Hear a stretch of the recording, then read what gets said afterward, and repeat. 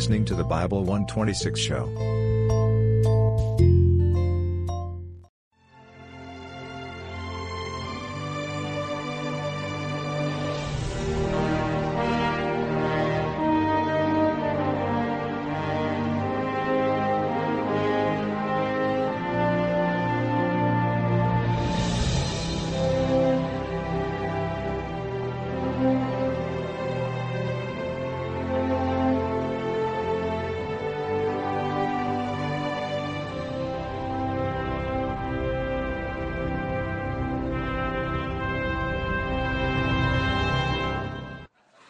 Okay, we're in session 15 of 24, exploring the book of Genesis. But we also have crossed a threshold here. We're entering a whole different section. Chapter 12 deals with the call of Abraham. And we're going to take chapters 12 through 15. That sounds ambitious, but you'll see why. It flows pretty easily. We're going to have a whole different style here. We have budgeted the first dozen for the first 11 chapters of Genesis with 8 different sessions just on the creation week. We did that deliberately. But you got a lot of physics and particle physics and all of that, and that's fine because it lays a foundation that's essential for everything, not just the book of Genesis. But at this point, you can regard everything that's gone on so far, the first 11 chapters of the book, as a preface or background, not just for the book of Genesis, but the whole Old Testament. So we've really been laying a very basic foundation in the misty times of what they call prehistory. But now we're shifting gears. The whole thing is going to focus on a guy that's essential for both of us, a guy by the name of Abraham, not just for Jews, for Gentiles too. So, as I say, the first 11 chapters right up to the Tower of Babel were a prelude. We're now at most commentators would split into the second section, the last half of the book. And we'll have about 9 chapters on Abraham, and then we'll have about 5 on or 6 on Isaac, then Jacob, and then Joseph, and the patriarchs, and that will round out the book. It'll be the bulk of the book, but it'll flow because it's really largely narrative with some comments as we go. So we're going from chapter 11 now to chapter 12 through 20, and I'm going to get that out of there. You may recall, we'll start this in a sense with the last few verses of chapter 11 by way of review. We went through the table of nations, chapter 10 of Genesis, which has 70 nations defined. But when we got to Shem, and of course they're broken down by the 3 sons of Noah, Ham, Shem, and Japheth. Shem being the critical one from a biblical point of view. But you remember his sons were Elam, Asher, and Arphaxad. And Arphaxad had Selah, and who in turn had Eber and Peleg, and in this case, this chapter is going to add to that and focus where we're headed. But we also had Joktan and some others. But the point is in Genesis chapter 11 and 18 following, we have the forebears that bring you from Shem, the son of Noah, all the way down to Abraham. Abraham is the pivot. He's a very, very unusual guy. Now, something else you're going to notice. When we were talking about Adam, Seth, even Noah, these people aren't very real to us, I don't think. At least I feel that way. We know them intellectually. We know a little bit about them. But we don't know enough about them to really feel. We know what they're like. They're abstractions. They're intellectual thoughts. They're not live people. When you get to Abraham, it's going to start shifting because he's going to be we know a lot about him. And there's all kinds of reasons we will relate to Abraham. So we're going to see a whole different style. Looking at it from a timeline point of view, we've been through the creation, the fall of man, through the flood, and now we're in the time of Abraham, which of course is a prelude to the whole issue of the nation Israel. Abraham, Isaac, Jacob, and his 12 sons go down to Egypt as a family by the end of the book. But Exodus, then, they come out as a nation. So the birth of the nation specifically is the book that follows Genesis. And that, of course, leads to the monarchy and all of that. And so, okay. The call of Abraham we're going to deal with. He will separate from his nephew Lot. There's a very important battle of 9 kings that gives rise to one of the most mysterious personages in the Old Testament. A strange character by the name of Melchizedek. We'll talk about that. And then, of course, the combination of the call of Abraham in chapter 12 along with the covenant, the Abrahamic covenant in chapter 15, is absolutely essential for every one of us to understand. The tragedy in the Christian church is probably 9 out of 10 churches have no grasp of what the Abrahamic covenant means to them. They have no real foundation in the Old Testament. And that's tragic, because every blessing you and I enjoy as Gentiles derive from Abraham and the covenant that God made with him. So we really want to understand that for two reasons. It's important to every one of us personally. Secondly, it is the challenge of the world today. Not just the PLO, but the European Union, the UN, are all aggressively, desperately challenging the covenant that God made with Abraham. You need to understand that. And you need to understand that foundation. Abraham's an interesting guy. He is mentioned 74 times in the New Testament. And by some reckoning, by the way, there's about a 6-decade overlap with Noah. That shocks many people. Something you can do with your Bible is lay out the births of these guys and when they died and when they gave birth to their sons, and lay that all out. You'll be astonished at the overlaps. So many of these, this background could have been conveyed person to person, not passed down through many generations, as people like to think sometimes.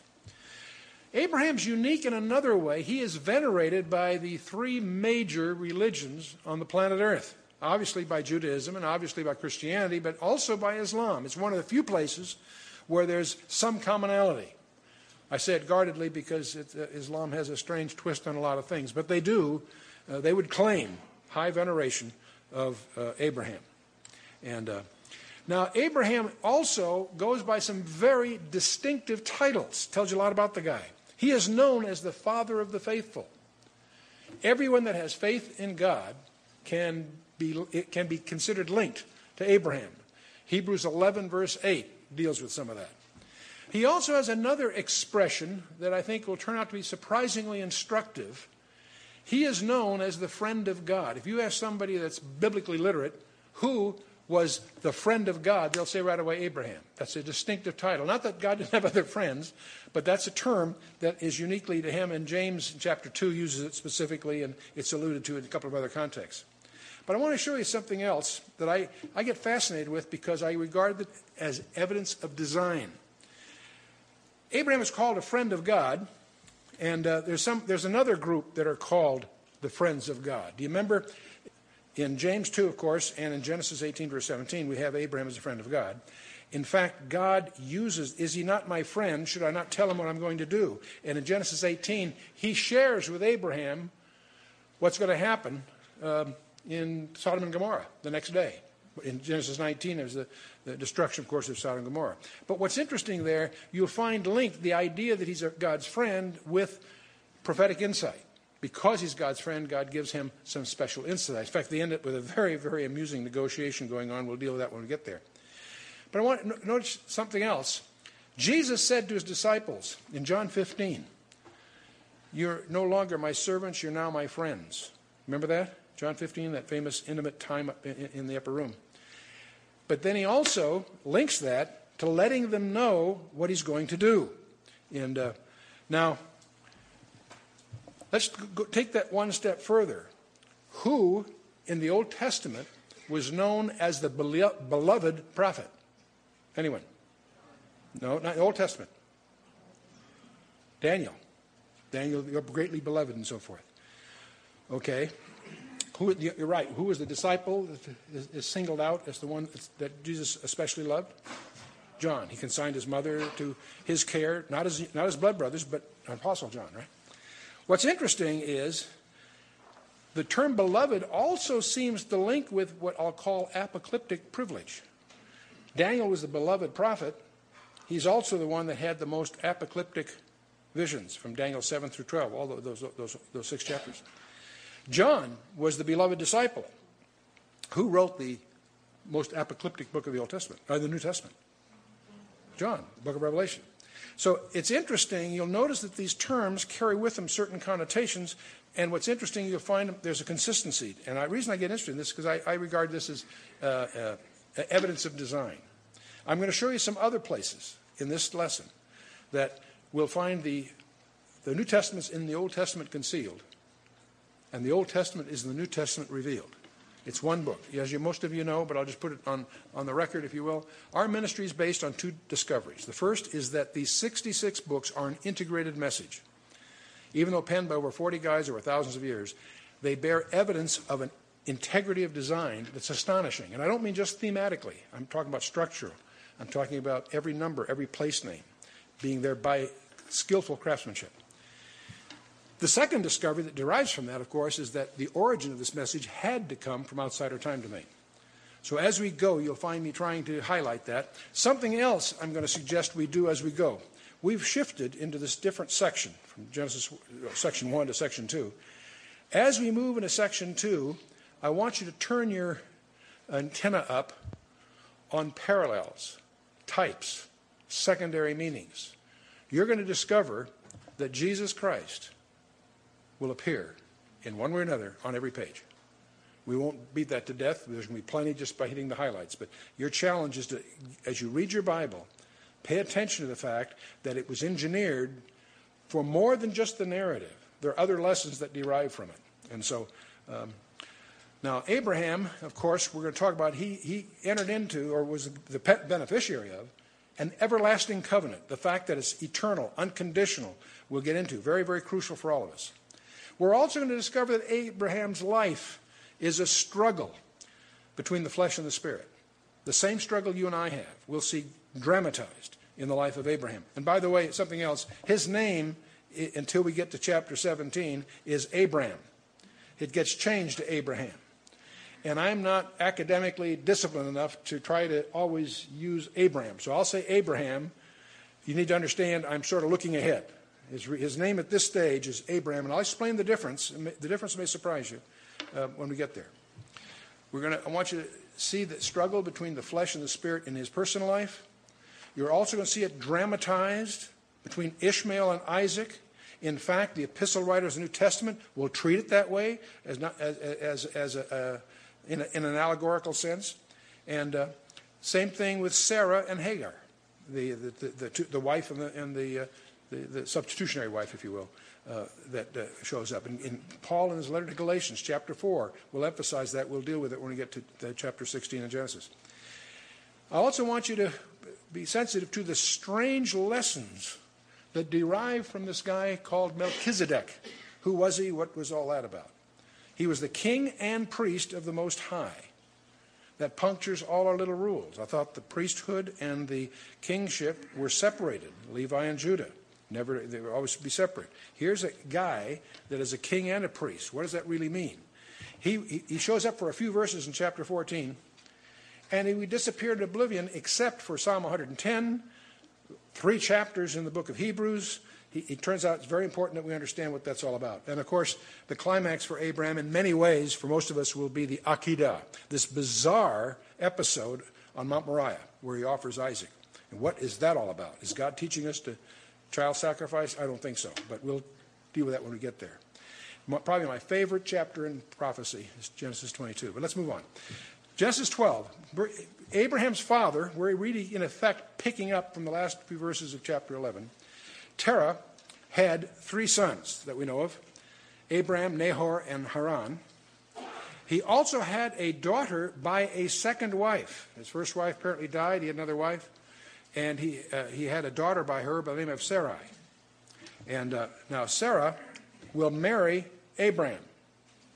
And we'll find Abraham, for his own survival, will pass her off as his sister.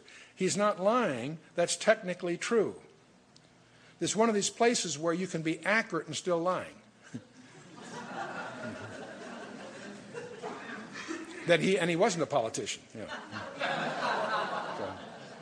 Okay, so Abraham will marry Sarah, and from that relationship, he had, of course, Ishmael, and I should say, not through that relationship with Hagar. We'll get into that. But anyway, Abraham has 2 sons, Ishmael and Isaac. We'll get to all that. Nahor has a group of sons, Bethuel, Uz, Buz, sounds like a rock group, doesn't it? Kemuel, Kesed, Hazo, Bildash, and Jadlaph. But the important one for us, well, it will be Bethuel for some reasons. Haran had Milcah as a daughter, Iscah, and Lot as children. And now Lot turns out to be important to understand. He was technically he was Abraham's nephew. And they're going to be hanging out together for a while, but they're going to be opposites in the way they deal with things, and they're very instructive. Abraham will distinguish himself by walking by faith. Lot walks like the rest of us do, and we'll learn something from Lot. Bethuel has a daughter by the name of Rebekah and a son by the name of Laban. They're both going to figure prominently in the episodes that follow. Rebekah marries Isaac. We'll talk a lot about that when the time comes. And, of course, from that issue, we have two sons, Esau and Jacob. And Esau was the firstborn, but Jacob snookers him out of the right of the firstborn. And we'll deal with all of that. And Laban has two daughters, Leah and Rachel. And through some very complex relationships, they end up marrying Jacob. And from the two of them, plus their handmaids, they end up bringing forth the 12 tribes. That's the family of Terah. I indulge the chart, primarily give you some feeling for these relationships because the relationship between Abraham and Sarai is part of it. Isaac and Rebekah, see, he's marrying into the family in a sense. And Jacob and Leah and Rachel all fit together. Of course, Lot and Abraham, you see how that's going to be important to understand as we go. And now Lot has daughters, and they, through incest, contrive, in effect, the offspring of Moab and Ammon. So the Moabites and the Ammonites have the stigma of being the results of incest with Lot. And so we'll get to that when the time comes. Okay, Genesis chapter 12, verse 1. Now the Lord had said to Abraham, "Get thee out of thy country and from thy kindred and from thy father's house unto a land that I will show thee. And I'll make of thee a great nation, and I will bless thee and make thy name great. Thou shalt be a blessing. And I will bless them that bless thee, and curse him that curseth thee. And in thee shall all the families of the earth be blessed." Three very important verses. Verses 2 and 3 are the primary hope of America, among other things. Everybody asks me, why hasn't God judged America? Billy Graham quit many years ago, saying that if God doesn't judge America, he'll have to apologize to Sodom and Gomorrah.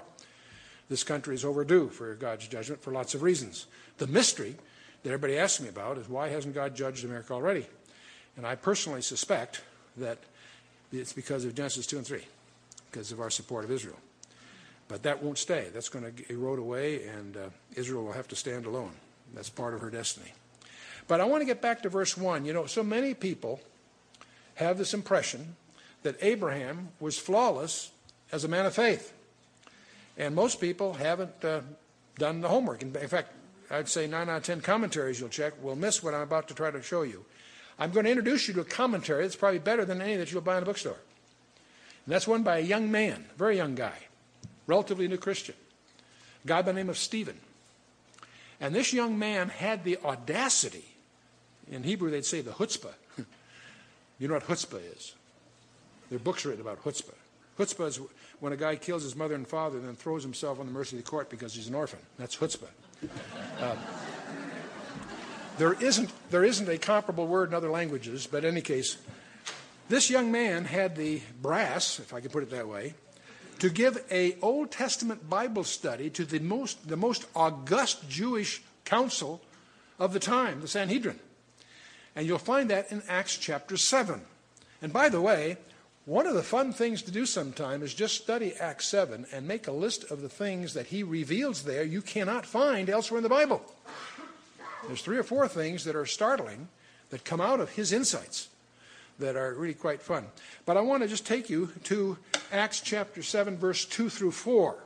Visualize this young man, and he's reviewing the Old Testament in front of in this court hearing, in effect. And he said, "Men, brethren, and fathers, hearken. The God of glory appeared to our father Abraham when he was in Mesopotamia before he dwelt in Haran." Really? Mesopotamia, by the way, means between the rivers. That's what the word means.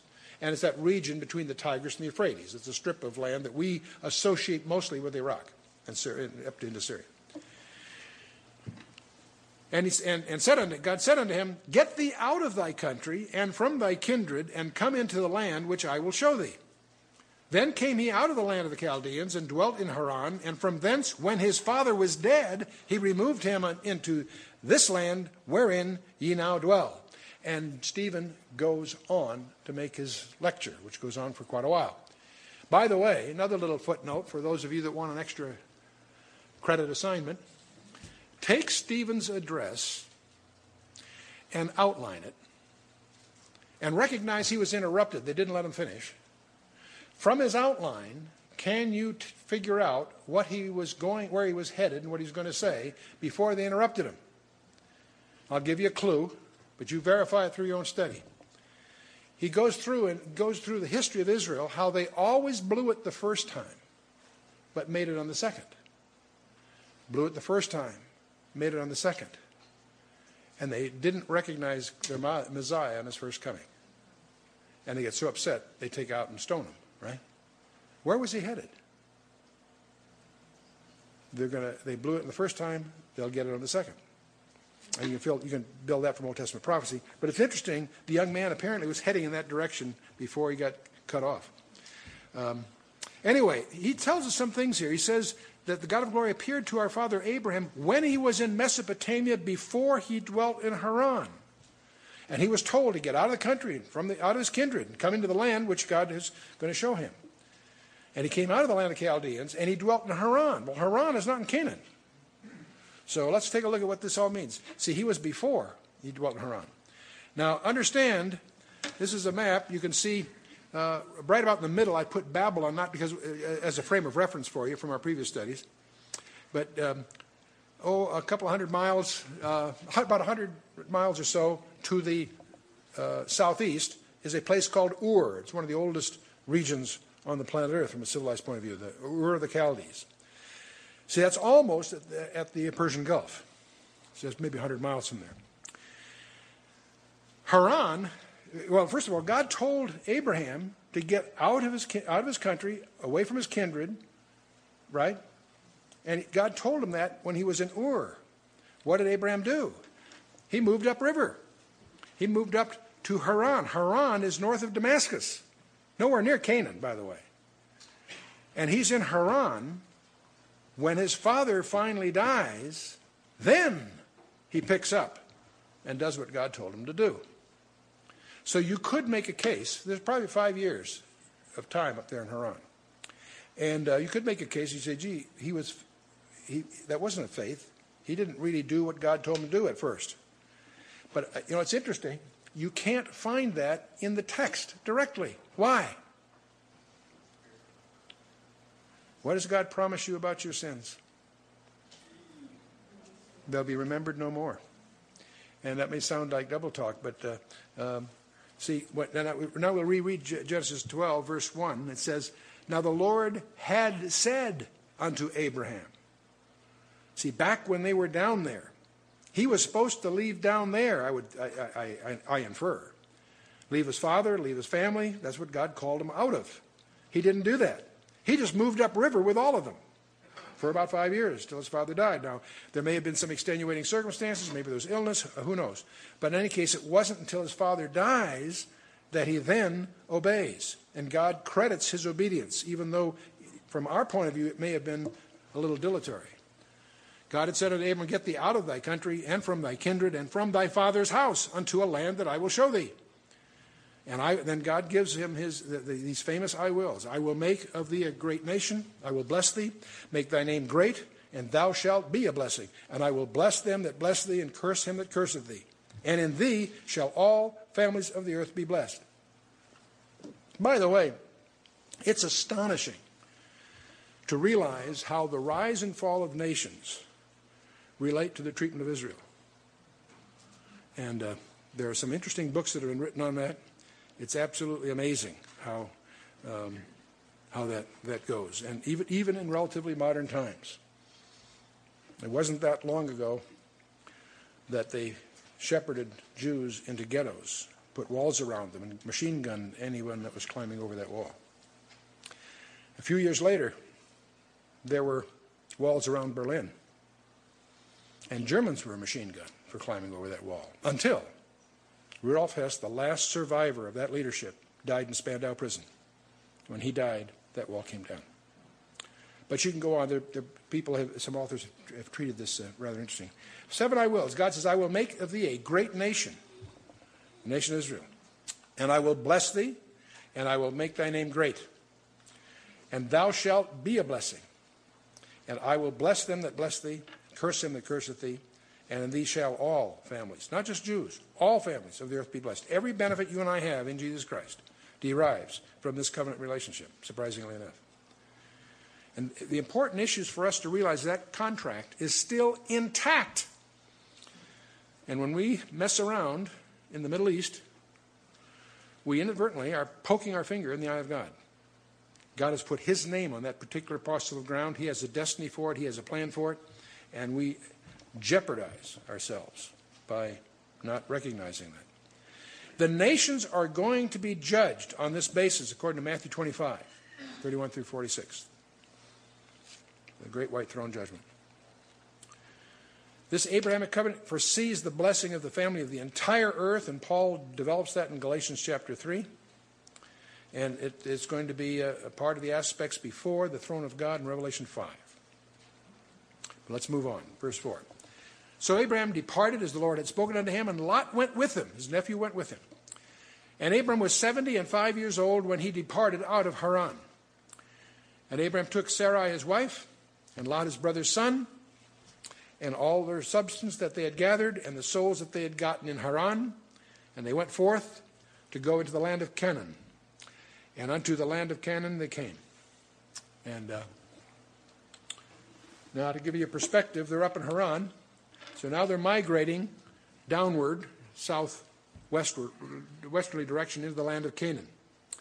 And I haven't bothered to get into the specifics of Canaan. We'll do that on a subsequent review. But Abraham passed through the land unto the place of Shechem, or Shechem is here, or Shechem, same place, unto the plain of Moreh. And the Canaanite was then in the land. We're going to talk a lot about him before it's over, the Canaanites in general. Most people who read their Bible do not really understand what the Canaanites were really all about. We'll come to that when we get there. The Lord appeared unto Abraham and said, Unto thy seed will I give this land, and there builded he an altar unto the Lord who appeared unto him. One of the things you can do in your notes is keep track of Abraham building altars. Every place he goes, not every place, but frequently he builds altars. And he's an example to all of us. If you'll excuse a pun, we all need altered lives. You see? And I mean in terms of places of worship. I will give him this land, and there build an altar unto the Lord who appeared unto him.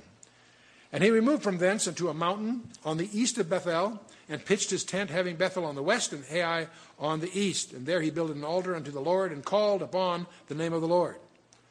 And Abram journeyed, going on still, toward the south.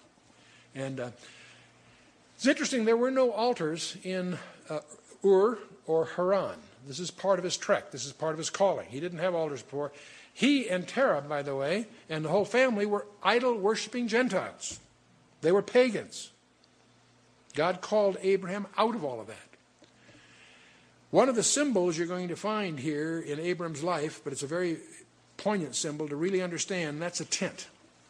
The tent is, and you could just say, well, that's the cultural thing. No, the tent is a temporary residence. He's sojourning. He's not establishing a permanent place. His eye is on the city whose builder and maker is whom? God, exactly.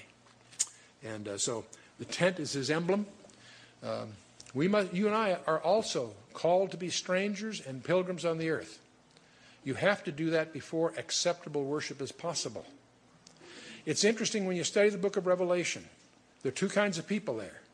The saved, the saints, those, and the earth dwellers. Those that dwell on the earth. And it doesn't mean just that they're physically there. They dwell on the earth. The earth's their home. That's where their commitments are. That's where their priorities are. That's where their heart is. That's what's implied by the whole thing. And so you want to be sensitive to that contrast, not only here in Genesis, but also in Revelation. Anyway, Abraham continues the journey to the south. And there was a famine in the land. And Abraham went down into Egypt to sojourn there, for the famine was grievous in the land. You and I don't have any idea what that's like. None of us have been that hungry. But these were not avoidable. They were serious. And so Abraham went down into Egypt. Now, if you just read this naively to begin with, you figure, well, that's natural. That's what he should have done. I mean, Egypt had the Nile, had a more reliable source of grain, so it was a natural thing for him to do. But you'll also discover as you read your Bible that Egypt is used idiomatically to represent the world. And Isaiah 31:1 says, "Woe unto them that go down to Egypt for help," and so forth. In other words, to do that instead of trusting on the Lord. Many commentators are pretty hard on Abram for going down there. I'm not sure where I stand on that. I suspect that it was just plain pragmatics to do this, and yet it does lead to all kinds of problems. I don't know what his alternatives really were. Trust the Lord, of course. And it came to pass, when he was come near to enter into Egypt, that he said to Sarai his wife, "Behold now, I know that thou art a fair woman to look upon." And boy, when you read the book of Genesis, the more you learn about Sarah, the more you can defend the view she must have been really unusually attractive for lots of reasons. She was quite a gal, apparently. But in any case, he's nervous because she's so attractive. That's going to breed trouble for him. He says, therefore it shall come to pass, when the Egyptians shall see thee, that they shall say, This is his wife, and they shall kill me, but they will save thee alive. Now, so say, I pray thee, thou art my sister, that it may be well with me for thy sake, and my soul shall live because of thee. So that's his stratagem. By the way, he doesn't do it just here. He does it 3 times. This was his policy. You'll find it in verse 13. You'll find it in chapter 20, verse 2, and chapter 26, verse 7. And in the second instance, he even explains that this was his policy. Pretty serious stuff. So it's possible to be accurate and yet untrue. And journalists are like that, aren't they? Yeah. Okay. Now, she actually it wasn't a lie. She was his half-sister. Chapter 20, verse 12 will emphasize that. But he just conveyed to the Egyptians all he wanted them to know. You see, in that society, in enemy territory, a husband could be taken, killed, the wife considered a prize. But if Abraham was her brother, they would have to negotiate with him for her marriage. It would give him a second line of retreat, if you will. And so it sounds a little weird to us, but under the context of the situation, it is an understandable stratagem on his part, although it is less than truthful. And so the princes also of Pharaoh saw her and commended her before Pharaoh. See, something that Abraham may not have counted on, she not only attracted the Egyptian's eye right up to the top, commended her before Pharaoh, and the woman was taken into Pharaoh's house, that is, into his harem and so forth. And he entreated Abram well for her sake, and he had sheep and oxen and asses and men servants and maidservants and she-asses and camels and so forth. So Abraham has scored. He's really well treated. But he's got to be vexed over this situation. The Lord plagued Pharaoh and his house with great plagues because of Sarai, Abram's wife. You need to understand that if Sarah doesn't survive this relationship, God's promises to Abraham won't be. God has an equity here.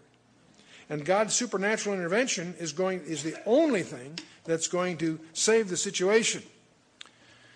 So these plagues come. That's interesting. These plagues are long before the book of Exodus. I'll show you some parallels in a minute. And Pharaoh called Abraham and said, What is this that thou hast done unto me? Why didst thou not tell me that she was thy wife? He somehow found out the truth. And he's really upset. And this is messing around with serious stuff because Pharaoh could have him killed. There's no protections here.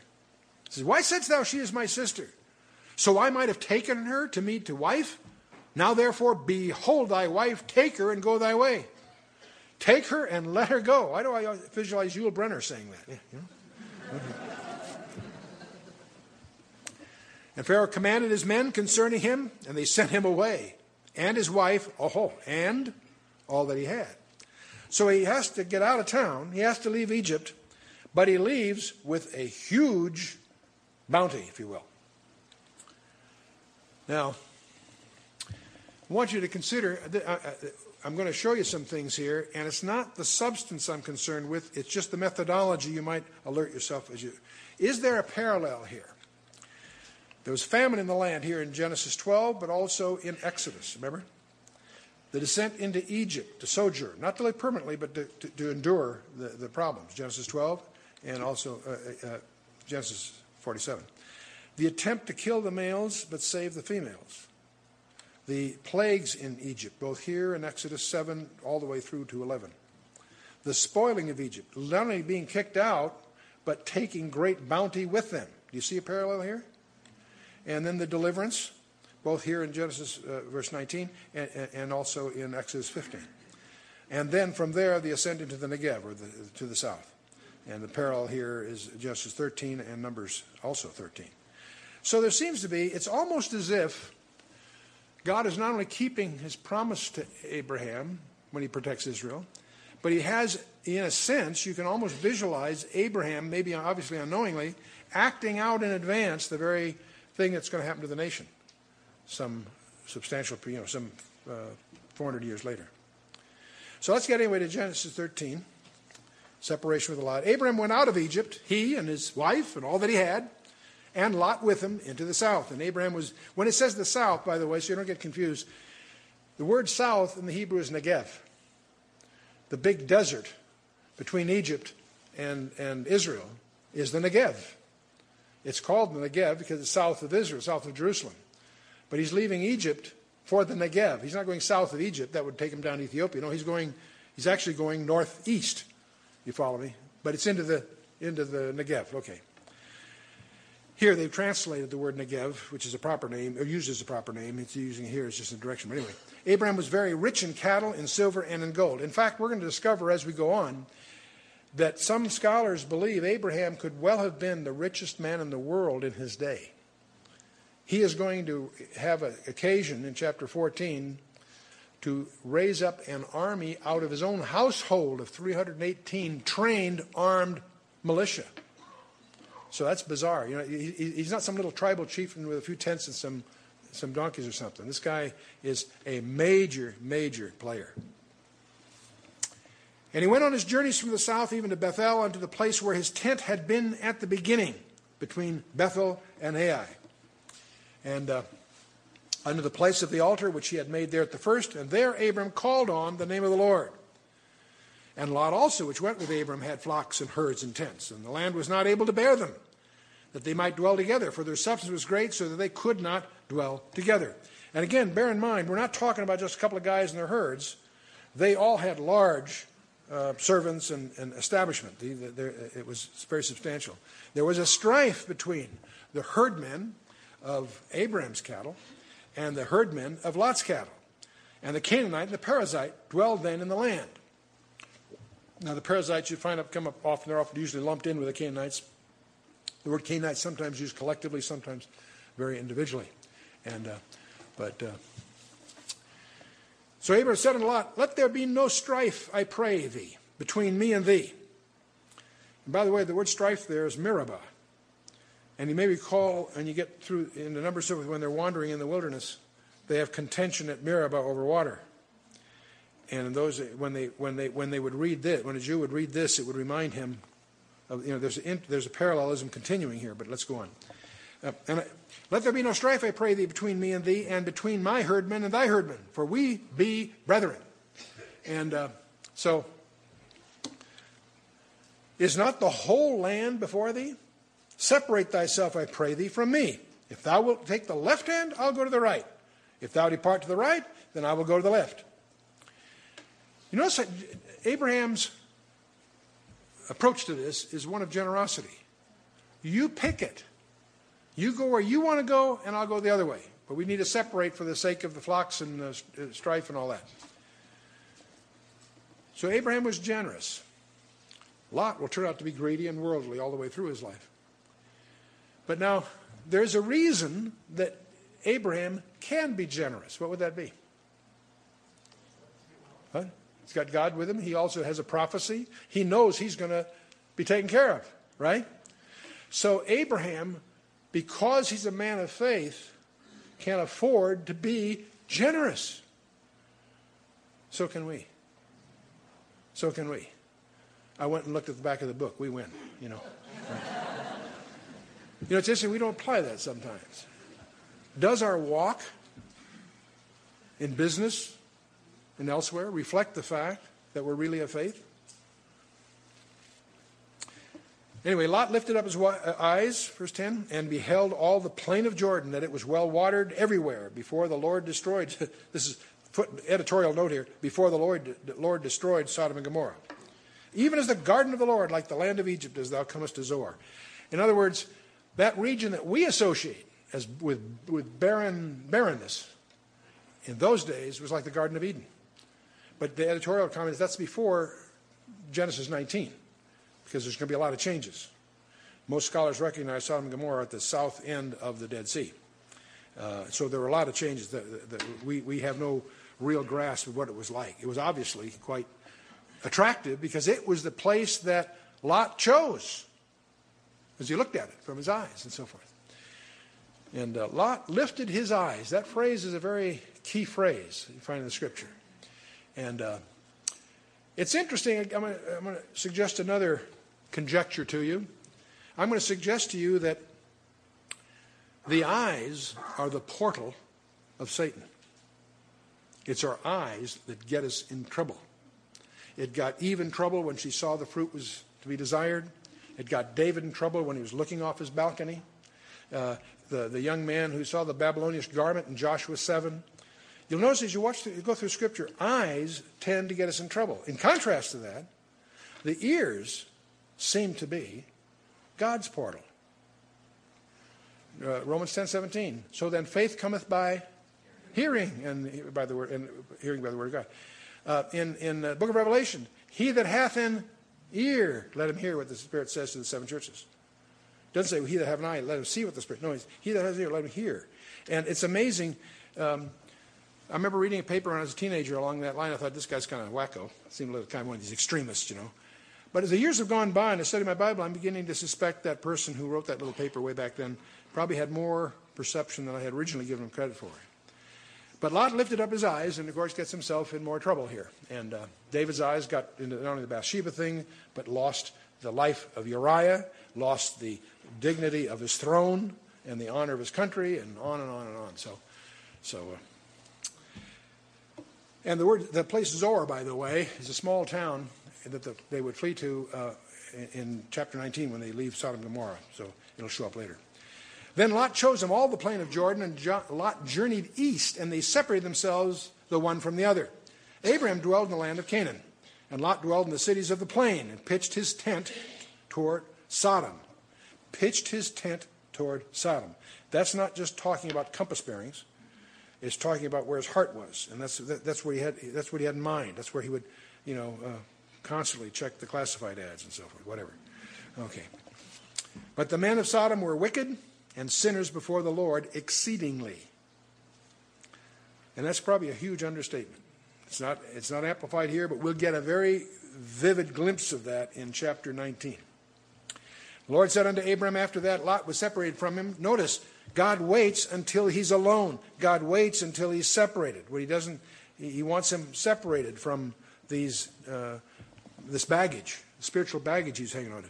The Lord said unto Abram, after that Lot was separated from him, lift up now thine eyes and look from the place where thou art northward and southward and eastward and westward, for all the land which thou seest, to thee will I give it, and to thy seed forever. How long is forever? Till the United Nations get formed and till the Oslo Agreement can be signed? No, forever. That is the challenge of the world today. Continuing, God says, I will make thy seed as the dust of the earth, so that if a man can number the dust of the earth, then shall thy seed also be numbered. Arise, walk through the land in the length of it and in the breadth of it, for I will give it unto thee. And by the way, God can do that. It's his. The earth is the Lord and the fullness thereof. The whole earth, yes, indeed. But there's a particular piece of ground that God has put his name on. And that's the one that's at issue. On the front page of every paper every morning. Hidden there, you'll see that problem is sitting there. We'll get into that more as we go on here. Then Abraham removed his tent and came in and dwelt in the plain of Mamre, which is in Hebron, about 20 miles or so south of Jerusalem. And built there an altar unto, that's another altar, built there an altar unto the Lord. I want you to notice how Lot's life was going. We're going to talk a lot about Abram. Let's take a quick snapshot of Lot.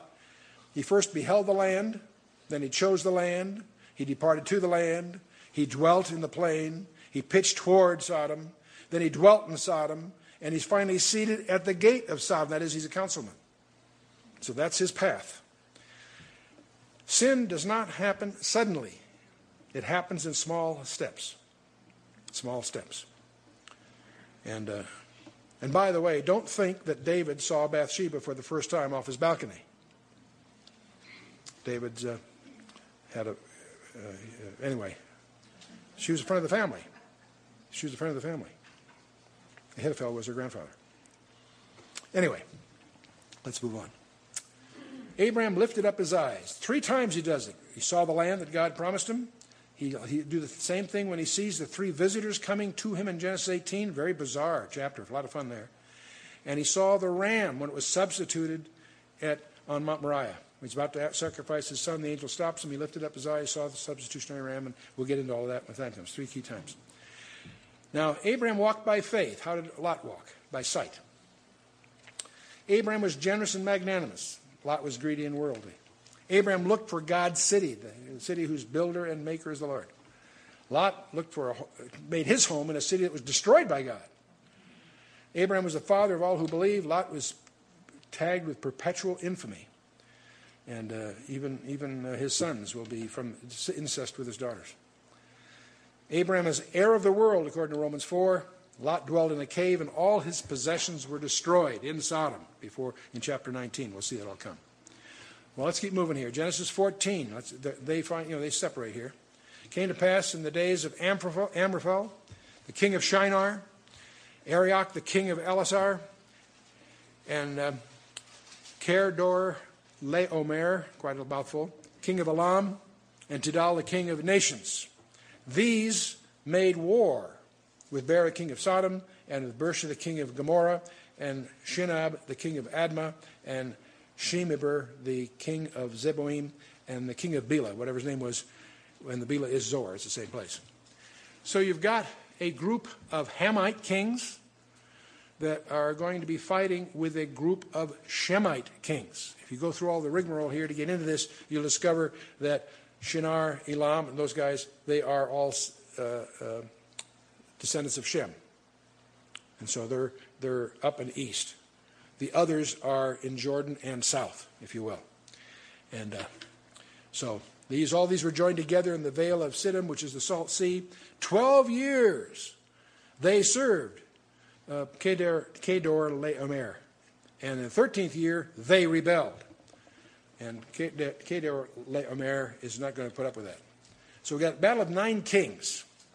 There are 4 kings that are Shemites, and 5 kings that are their subservients that are Hamites. King of Sodom, king of Gomorrah, and a few others. They were indentured to the Shemites for a 12-year period, but on the 13th year they said enough already, and they're at it. And obviously Shedemar, this guy has organized his forces, and he engages the Hamites, succeeds in defeating them, and takes spoil of what he regards as the rebels. I won't get into the battle. There's quite a bit of inferred patterning of how they did this and all this, but it's still conjecture because we're not sure, and it's not that important to the point anyway, except they made a big mistake. They did succeed over the Hamites, but when they took over they took spoil of Sodom and Gomorrah, they ended up taking as a hostage or as a captive Abraham's nephew. And I'm sure they thought no problem. They didn't obviously think much of it. But Abraham is not one you mess around with. In the 14th year they came, Kedorlaomer and the kings that were with him, and they smote the Rephaims. Now, there's this term, the Rephaims. I want you to pay attention to that word. Most people have no idea what it means. Rephaim is plural. When you see Rephaims in the plural here, it shows the translators didn't understand. Rephaim itself is plural, but it's the dead in plural. The word actually means the dead ones. If you think of them as the walking dead, you're getting close. They are the Nephilim after the flood. And we'll talk a lot about them in another time, but recognize there are certain tribes that are really more bizarre than most people are aware of, and that's why God tells Joshua to wipe out every man, woman, and child of certain groups. They have a gene pool problem. Anyway, the Rephaims and Ashtaroth and Karnaim and the Zunims, there's another group of them in Ham, and the Emims in Sheve Kiriathaim. Now, the Emims, the Zunims, and there's a couple of others, are all Rephaims. Rephaim you can look at as a synonym for Nephilim that we talked about in Genesis 6. And spooky, strange stuff, but you will not understand most of the Old Testament and a lot of the prophecies unless you understand what the Rephaim really were. But we'll move into that on a special time. Let's go on. And the Horites in the Mount Seir under El Paran, which is by the wilderness, and they returned and came to En Mishpat, which is in Kadesh, and smote all the country of the Amalekites and also the Amorites that dwelt in Hazez Tamar. Now, we could spend a lot of time trying to make a map, but most of the experts, it's very conjectural. There's not a lot of certainty as to exactly where some of these places were. They're obviously in that region that we generally would regard as the extended Jordan Valley. And there went out the king of Sodom and the king of Gomorrah and the king of Admah and the king of Zeboim and the king of Bela, which Bela is a town that's also known as Zoar. That's what they keep mentioning. And they joined battle with them in the Vale of Siddim. That might have been in the Kidron Valley, by the way. Some people suspect it might be equivalent to that. And Kedorlaomer, the king of Elam. Elam, by the way, is the name for Persia. So when you see this guy... Now, something I meant to point out earlier. When you saw the kings listed, you'll notice the guy that was listed first was the king of Babylon. He wasn't the leader. Third on the list of 4 was Kedorlaomer, who was obviously the leader. Get used to that. The Bible doesn't put things necessarily in chronological order or in the order of what you would think would be important. It's the order that the writer thinks is important. The king of Babylon is going to be far more significant in the future than the other guys. So he's listed first. But I meant to point that out. Anyway, Kedorlaomer, the king of Elam, and with Tidal, the king of nations, and Amraphel, the king of Shinar, and Arioch, the king of Elasar. 4 kings with 5. But the 4 guys win. And the Vale of Siddim was full of slime pits or bitumen, tar.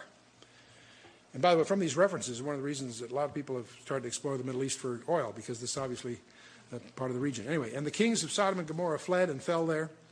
And they that remained fled to the mountain. And they took all the goods of Sodom and Gomorrah and all their victuals and went their way. And they took Lot, Abram's brother's son, who dwelt in Sodom, and his goods, and departed. And there came one that had escaped and told Abram the Hebrew. This is the first place the word Hebrew shows up in the scripture. The word probably means, we're not sure, probably means just crossed over, one that crossed over the river. Or it can also simply mean he was a descendant of Eber, which is also in his family tree. There's a lot of, the scholastics debate that, we're not sure.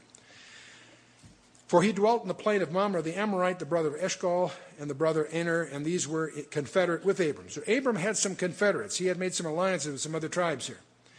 And when Abram heard that his brother was, and he says, he's using the term brother here broadly, obviously it was a nephew, not literally a brother, but brother in a broad sense, heard that his brother was taken captive, he armed his trained servants.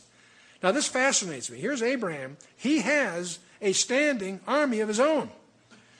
He armed his trained servants, born in his own house, 318, and pursued them unto Dan. Dan is a city way up in the north.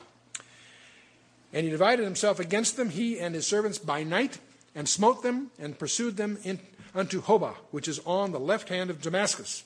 And he brought back all the goods, and also brought again his brother Lot, and his goods, and the woman also, and the people.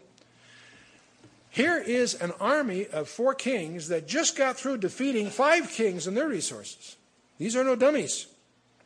But Abraham, with his gang, nailed him. And people speculate on how he went about it, but it's speculation. There's some hints in the text, but not enough to really formulate a strategy on. The main point is, I think it's God demonstrating the reality of Genesis 12, verse 2 and 3. Obviously, God's with Abraham in this whole thing. By the way, one of the cities there, not called Dan, but was called Laish way back there. We were up there once, and they have found a mud gate from the times of Abraham. Mud, the way they built then was water soluble, so they don't last very long. But this particular gate somehow was the subject of a catastrophe, so it got buried in a very peculiar way. And as they excavated, they realized it's from the time of Abraham. It's archaeologically a rather fascinating aspect to it. And the king of Sodom went out to meet him after his return. Now see, this is the defeated king, and he's obviously thrilled that Abraham succeeded where he failed. But anyway, King of Sodom went out to meet him after his return from the slaughter of Kedar-Laomer and of the kings that were with him at the valley of Sheva, which is the King's Dale.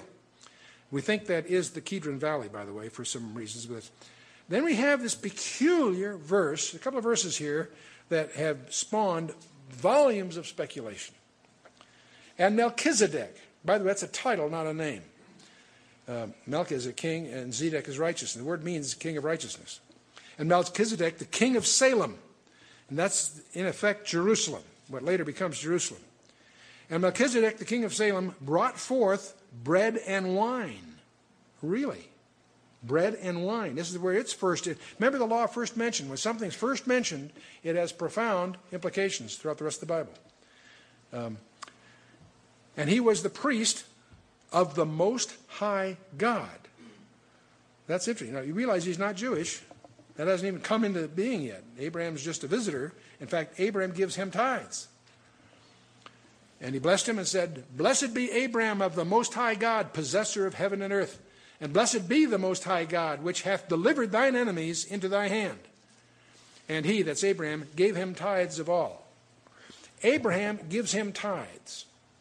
For you and I, that's an incidental detail. But for the writer of the book of Hebrews, the New Testament, it's a big deal. Because he's going to point out that Levi was, in concept at least, in the loins of Abraham. So by Abraham giving Melchizedek tithes, that means the priesthood of Melchizedek is senior to the Levitical priesthood.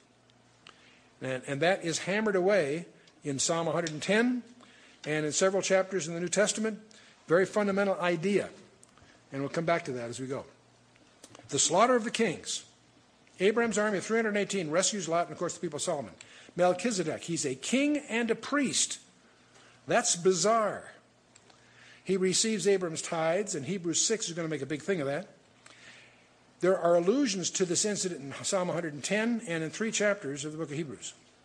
Melchizedek, strange guy. And bread and wine, before we leave the bread and wine thing, I want you to realize that comes up again with Joseph when he has these visions. He interprets these dreams when he's in prison. And he's got a baker and a wine steward, right? And one's killed and one's not. And we find those same elements surface again, of course, not only in the Passover observations, but of course in the Lord's Supper. Bread and wine. So it's interesting. I want you to, when you see these things, recognize there's a deliberate theme of craftsmanship going through these 66 books we call the Bible. Melchizedek means the king of righteousness. He was the king of Salem or Jerusalem, and he's also a priest. The fact that he's king and a priest, there's only 3 people in the Bible that are kings and priests.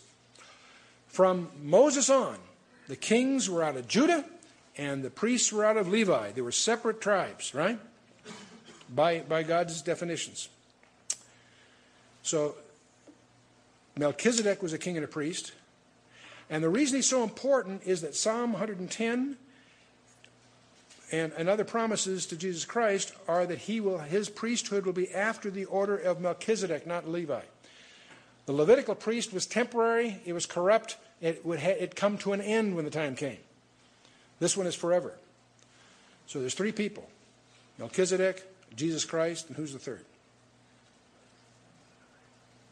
You and I. 2 Peter says you are kings and priests if you're in Christ. So by derivation from Christ, the body of Christ has a rulership aspect to it and also a priestly aspect to it. He received the tithes of Abraham. That's very important, as you'll see when you get the New Testament. This is the only mention in the Old Testament, except for the allusion, of course, in Psalm 110. And it's always contrasted with the Levitical priesthood, which is considered unclean. That's why it always had to have the cleansing. All that stuff, the altars and all the cleansing, is to offset the fact that it's, they're unclean. And also it's mortal. It's going to have an end. The separation of priesthood, Levi, and kingship, that's Hebrews 7 really hammers this home. So enough of that. Okay. Now, because the writer in Hebrews, the writer in Hebrews makes a point that Melchizedek has no genealogy written and no death recorded. And he's using that as in a rabbinical way to make a rhetorical point. But that has caused some people to speculate that maybe was Melchizedek Shem. There are a lot of people that believe he is. I don't believe he is because we know Shem's genealogy. We don't know Melchizedek's genealogy, and that's the point of the writer in the Hebrews. We don't have his genealogy. Was Melchizedek Christ? Some people, some serious scholars, tend to see him as an Old Testament appearance of Jesus Christ. They could turn out to be right, but I personally don't think so. I think Christ's priesthood will be after the order or in the similitude of Melchizedek, is what Hebrews 7 points out. And that's pretty clear. Was Melchizedek a celestial being of some kind? There's people that speculate that way, some kind of, Nephilim or something. No, he was a man, according to Hebrews 7. So when the writer, you have to understand how the rabbis reason. They'll use an analogy. It doesn't make the analogy. Don't carry the analogy in reverse, if you will.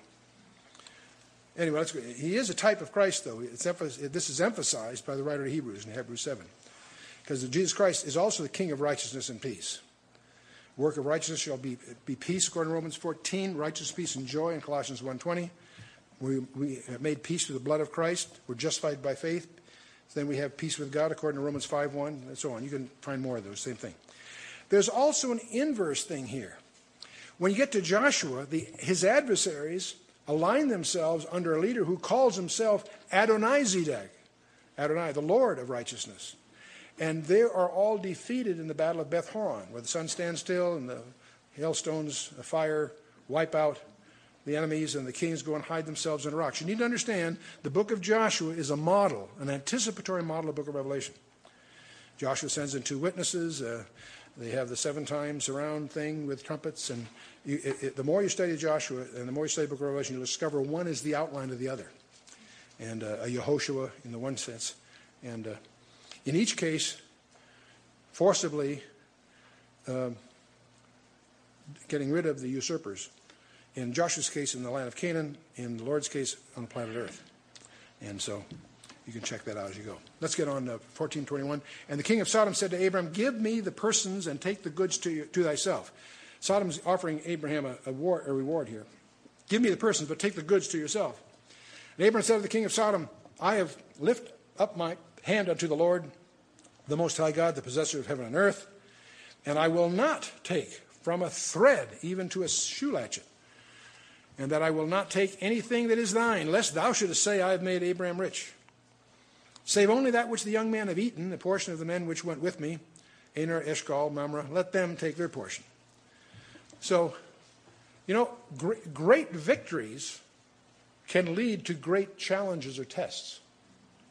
And this is one of the places Abraham pulled it off right.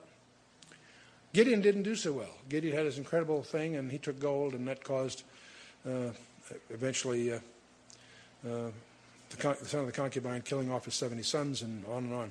So often, when after a huge victory is when Satan gets an opportunity. And through pride or covetousness or whatever, this is where we easily can stumble. There's 2 times you can stumble. When the pressure's really on, and also when you're at the top of the heap, too. That's when many people make their big mistakes, is when everything's going really great. Genesis 15, we'll just wrap this. We have the most important chapter just to finish up here then. After these things, the word of the Lord came unto Abraham in a vision, saying, Fear not, Abraham, I am thy shield and thy exceeding great reward. And Abraham said, Lord God, what wilt thou give me, seeing I go childless? And the steward of my house is this Eliezer of Damascus. Eliezer of Damascus was his right hand. We'll find that to be very important when we get to chapter 24. If Abraham did not have any sons of his own, his entire huge estate would go to Eliezer, who's a neat guy. He's his business partner. But he's not of issue. And that's what he said. If I go childless, the steward of my house is Eliezer of Damascus. And Abram said, behold, to me thou hast given no seed. And lo, one born in my house is mine heir. Behold, the word of the Lord came unto him, saying, this shall not be thine heir. But he that shall come forth out of thine own bowels shall be thine heir. And he brought him forth abroad, and said, look now toward heaven, and tell the stars, if thou be able to number them. And he said unto him, so shall thy seed be. And he believed in the Lord, and he counted it to him for righteousness.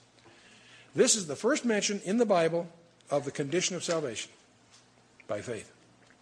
And this foundational truth is repeated 3 times in the New Testament, Romans 4, Galatians 3, and James 2. And showing that righteousness is reckoned in return for faith. You can't earn your righteousness. We don't have the capacity. But we can have it counted to us by faith. And that's what God is laying down. Hundreds of details so that it solves God's predicament, because he wants us to be able to fellowship with him. But there's a price to be paid. And we have to accept the price that has been paid. And he said unto him, I am the Lord that brought thee out of the Ur of the Chaldees to give thee this land to inherit it. And he said, Lord God, whereby shall I know that I shall inherit it? So then God is going to undertake what in those days was the classic ritual for a very serious contract. The word is barat, to cut a covenant. It's a strange term. We use it in the Air Force to cut orders, because it comes from the old days when we had to print through mimeograph machines to print orders. We don't do that way anymore. They still speak of cutting orders. But the word barat in the Hebrew really comes from this ritual. And God says to him, take me a heifer of 3 years old, and a she-goat of 3 years old, and a ram of 3 years old, and a turtle dove, and a young pigeon. Now here's the way this works. See, this covenant that we're going to deal with is declared eternal and unconditional. It's going to be reconfirmed by an oath in chapter 22. It will be confirmed to Isaac and to Jacob in Genesis 26. And when it's confirmed to them, by the way, it'll be under conditions of disobedience. The thing I want to emphasize here, this covenant is going to be eternal and unconditional. It's important to understand that. By the way, the New Testament will declare it immutable in Hebrews 6. What God tells him to do, he says, he took unto him all these, divided them in the midst, and laid each piece one against the other, but the birds he divided not. And when fowls came down upon the carcasses, Abram drove them away. And when the sun was going down, a deep sleep fell upon Abram, and lo, a horror of great darkness fell upon him. Now, we could talk a lot about these birds of prey. They were trying to contaminate what's going on, but that was, let's not get too mystical here. Let's go on. And he said unto Abram, know of a surety that thy seed shall be a stranger in a land that is not theirs, and shall serve them, and they shall afflict them 400 years. And also that nation whom they shall serve will I judge. And afterward they shall come out with great substance. And thou shalt go to thy fathers in peace. Thou shalt be buried in good age. God is going to go. Let's see, I have a diagram of all this here. Yeah. This is a divinely ordered ritual. What they used to do in those days, if two people had a really serious contract, they would take an offering and split it into two parts. And then the two people that were covenanting, they would walk in a figure 8 between these pieces, reciting the terms of their agreement. This is the way they would deal with a covenant of any kind that was adequately serious. Now, the point that goes on here is Abraham is put in a deep sleep. He doesn't walk through the covenant. God goes it alone. What's the point God's trying to make? There aren't any conditions for Abraham to comply to. If he could mess it up, he probably would. Can't mess it up. It's unconditional. Praise God for that. And so that's what's really going on here. Let me go back. I had this. God gives them then this prophecy. Know of a surety that thy seed shall be a stranger in a land that is not theirs, and shall serve them. He's speaking of the Egyptian bondage in advance. And they shall afflict them there 400 years. I'll come back to that number because there seems to be some confusion on that number. And also that nation whom they shall serve shall I judge. Afterward, they shall come out with great substance. They not only got out, they came out with great spoil, remember? Thou shalt go into the fathers in peace, thou shalt be buried in good old age. But in the 4th generation, they shall come hither again, back to Canaan, for the iniquity of the Amorites is not yet full. In other words, there's still more sin to be pounded on these guys before God delivers the land from them. The iniquity of the Amorites is not yet full. Strange phrase. And it came to pass that when the sun went down, and it was dark, behold, a smoking furnace and a burning lamp that passed between those pieces. So Abraham is in a deep, dark sleep and getting this as a vision, but he sees this burning lamp, or smoke, whatever, going through where he should be. Call that Shekinah glory, if you like, whatever. But we're getting a little ahead of the game there. So, as I say, that was the way they did a ritual. The idea is that God does it alone. He does it, proving it's unconditional. In the same day, the Lord made a covenant with Abram, saying, unto thy seed have I given this land, from the river Egypt unto the great river, the Jordan, right? Is that what it says? No, my goodness. Unto thy seed have I given this land from the river of Egypt unto the great river, the river Euphrates. Really? If somebody wants to talk about the West Bank, ask them, which river did you have in mind? Obviously, Israel's never reached that boundary, but most of us believe it's the boundary that will be established in the millennium. Then it lists these tribes, the Kenites, the Kenizzites, the Cadmonites, the Hittites, the Perizzites, the Rephaims, and the Amorites, and the Canaanites, and the Girgashites, and the Jebusites. There are 10 nations here. In Exodus 23, they'll be summarized by 3. In Exodus 3, they'll be summarized as 6. And in the conquest of Joshua in chapter 24, they are summarized by 7. So there's 10 in a sense, but 3 apparently put down. There's 7, and that pattern you'll probably notice comes out of Revelation 13 too. So we'll move on here. The Abrahamic covenant, the commitment of land to his descendants from the river of Egypt to the great river Euphrates. They were. Now here's another thing. You'll find a lot of people make a big thing about that. Is it 400 years or is it 430 years? Because Exodus 12 speaks of 430 years and Acts 7 speaks of 400 years. And God speaks here of 400 years. And I'm astonished as I go through commentators, they don't read the text. They sojourned in Egypt 430 years, but it wasn't all under bondage. 30 of that was pretty good time under a Pharaoh that knew Joseph. Then a Pharaoh who knew not Joseph takes over. And they are afflicted for 400 years. If you look carefully at Acts 7, they're afflicted for 400 years. They sojourn in Egypt for 430. There's no conflict. Well, they're using round numbers. Yeah, they probably are, but still. And by the way, the Pharaoh that knew not Joseph was not Egyptian. Everybody studies this in Egyptology misses the point. He was an Egyptian. That's what Isaiah tells us. He was an Assyrian somehow. Pharaoh Necho wasn't Egyptian either. He was an Ethiopian. That explains the Ark of the Covenant thing. That's on it goes. It's important to do the homework. But they will return with great possession. 3 major promises in the Bible. The first is God's covenant with Abraham. In his seed all nations shall be blessed. That's you and I. God's covenant with the nation Israel is the subject of a separate covenant. And it's conditional. If they served him, they'd prosper. If they forsook him, they would be destroyed. Not wiped out. The terms are different. And then there's also God's covenant with David. His family would produce the Messiah who would reign over God's people forever. There are more covenants, but these are 3 major promises, major covenants that you want to be sensitive to as we encounter them as we go through the Scripture. And I want to show you something else. As you get into Romans chapter 8, verse 29 and 30, it's hard to get into Romans 8 and not take the whole chapter. By the way, anytime you're feeling down, anytime it's sort of everything's a little overwhelming, put a tab in Romans 8 and read the last half. Read the whole chapter, but the last half especially. I have a tab in my Bible so I can make sure that Romans 8:28 is still there. I must check it almost every day to make sure someone hasn't taken. But start about verse 20. We know that all things we know. See, three most important letters of that verse is, and we know. We don't suspect or believe. We know that all things work together for good. To everyone know. For them who love God, who are the called according to his purpose. But then it goes on. For whom he did foreknow, he also did predestinate to be conformed to the image of his Son, that he might be the firstborn among many brethren. Moreover, whom he did predestinate, them he also called. And whom he called, them he also justified. And whom he justified, them he also glorified. Very famous part. And from here on, there's a crescendo. It's hard for me not to go on, but we're running late, so let's go here. There's a basic paradigm here. Predestined, Whom he predestined, them he called. Whom he called, them he justified. Whom he justified, them he glorified. Do you get that from that verse? You with me? How interesting it is. Abraham was predestined, called by God.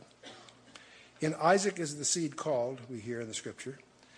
If God can justify Jacob, he can justify any of us. When we encounter this character, this conniver called Jacob, and realize that God has justified him, that gives us all confidence. Because if God can justify Jacob, we all have a chance at it here. And of course, whom he justified them, he glorified. And Joseph, of course, is an incredible story of God's glory. What's fascinating is you have in Romans 8, verse 30, a summary of the rest of the book of Genesis. Abram, Isaac, Jacob, and Joseph, specifically in terms of these stages in God's program being exemplified. So be conscious of that as we go. And next time, we'll take chapter 16, the separation of Hagar, and we'll talk about Ishmael and all the myths that surround that. We'll talk about Genesis 17, where Abram and Sarai have their names changed by adding one letter to their name. And it changes some very, very surprising things. And we'll talk about that, what's all in there. Then the Oaks of Mamre, this fascinating event where the Lord and two angels, here is a case where I do believe there's an Old Testament appearance of Jesus Christ. The three of them, these two angels, they come and visit Abraham in a fascinating discussion.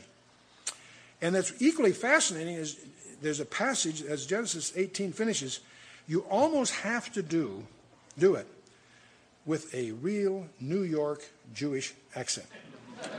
I'm not good at dialects. I really wish I could deliver it the way it should be delivered. It is so funny. Anyway, we'll get to that.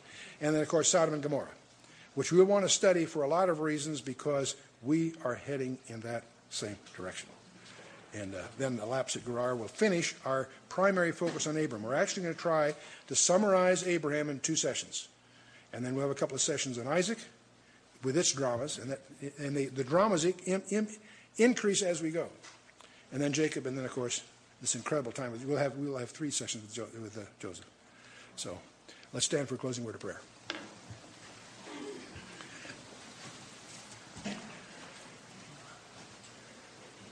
Let's bow our hearts. Father, we just praise you for who you are. We thank you, Father, that you have called Abraham and through him have blessed us.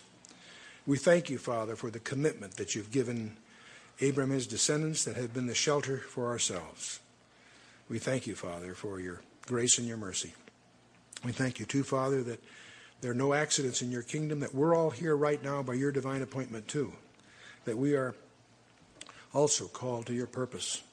We do pray, Father, that you would, through the blood of Jesus Christ, justify each of us, and through all of that, glorify the one with whom we have to do. We just do pray, Father, you would increase in each of us a passion and a hunger for your word, that you'd help each of us to grow in grace and knowledge of our Lord and Savior. Help us to be discerning as we go through these passages, to recognize not only their historical validity, but also their spiritual applicability to our own lives. We ask all this, Father, that we might be more fruitful stewards of the opportunities before us, that we might be more pleasing in your sight as we commit ourselves this night, without any reservation, into your hands, in the name of Yeshua, our Lord and Savior, Jesus Christ. Amen.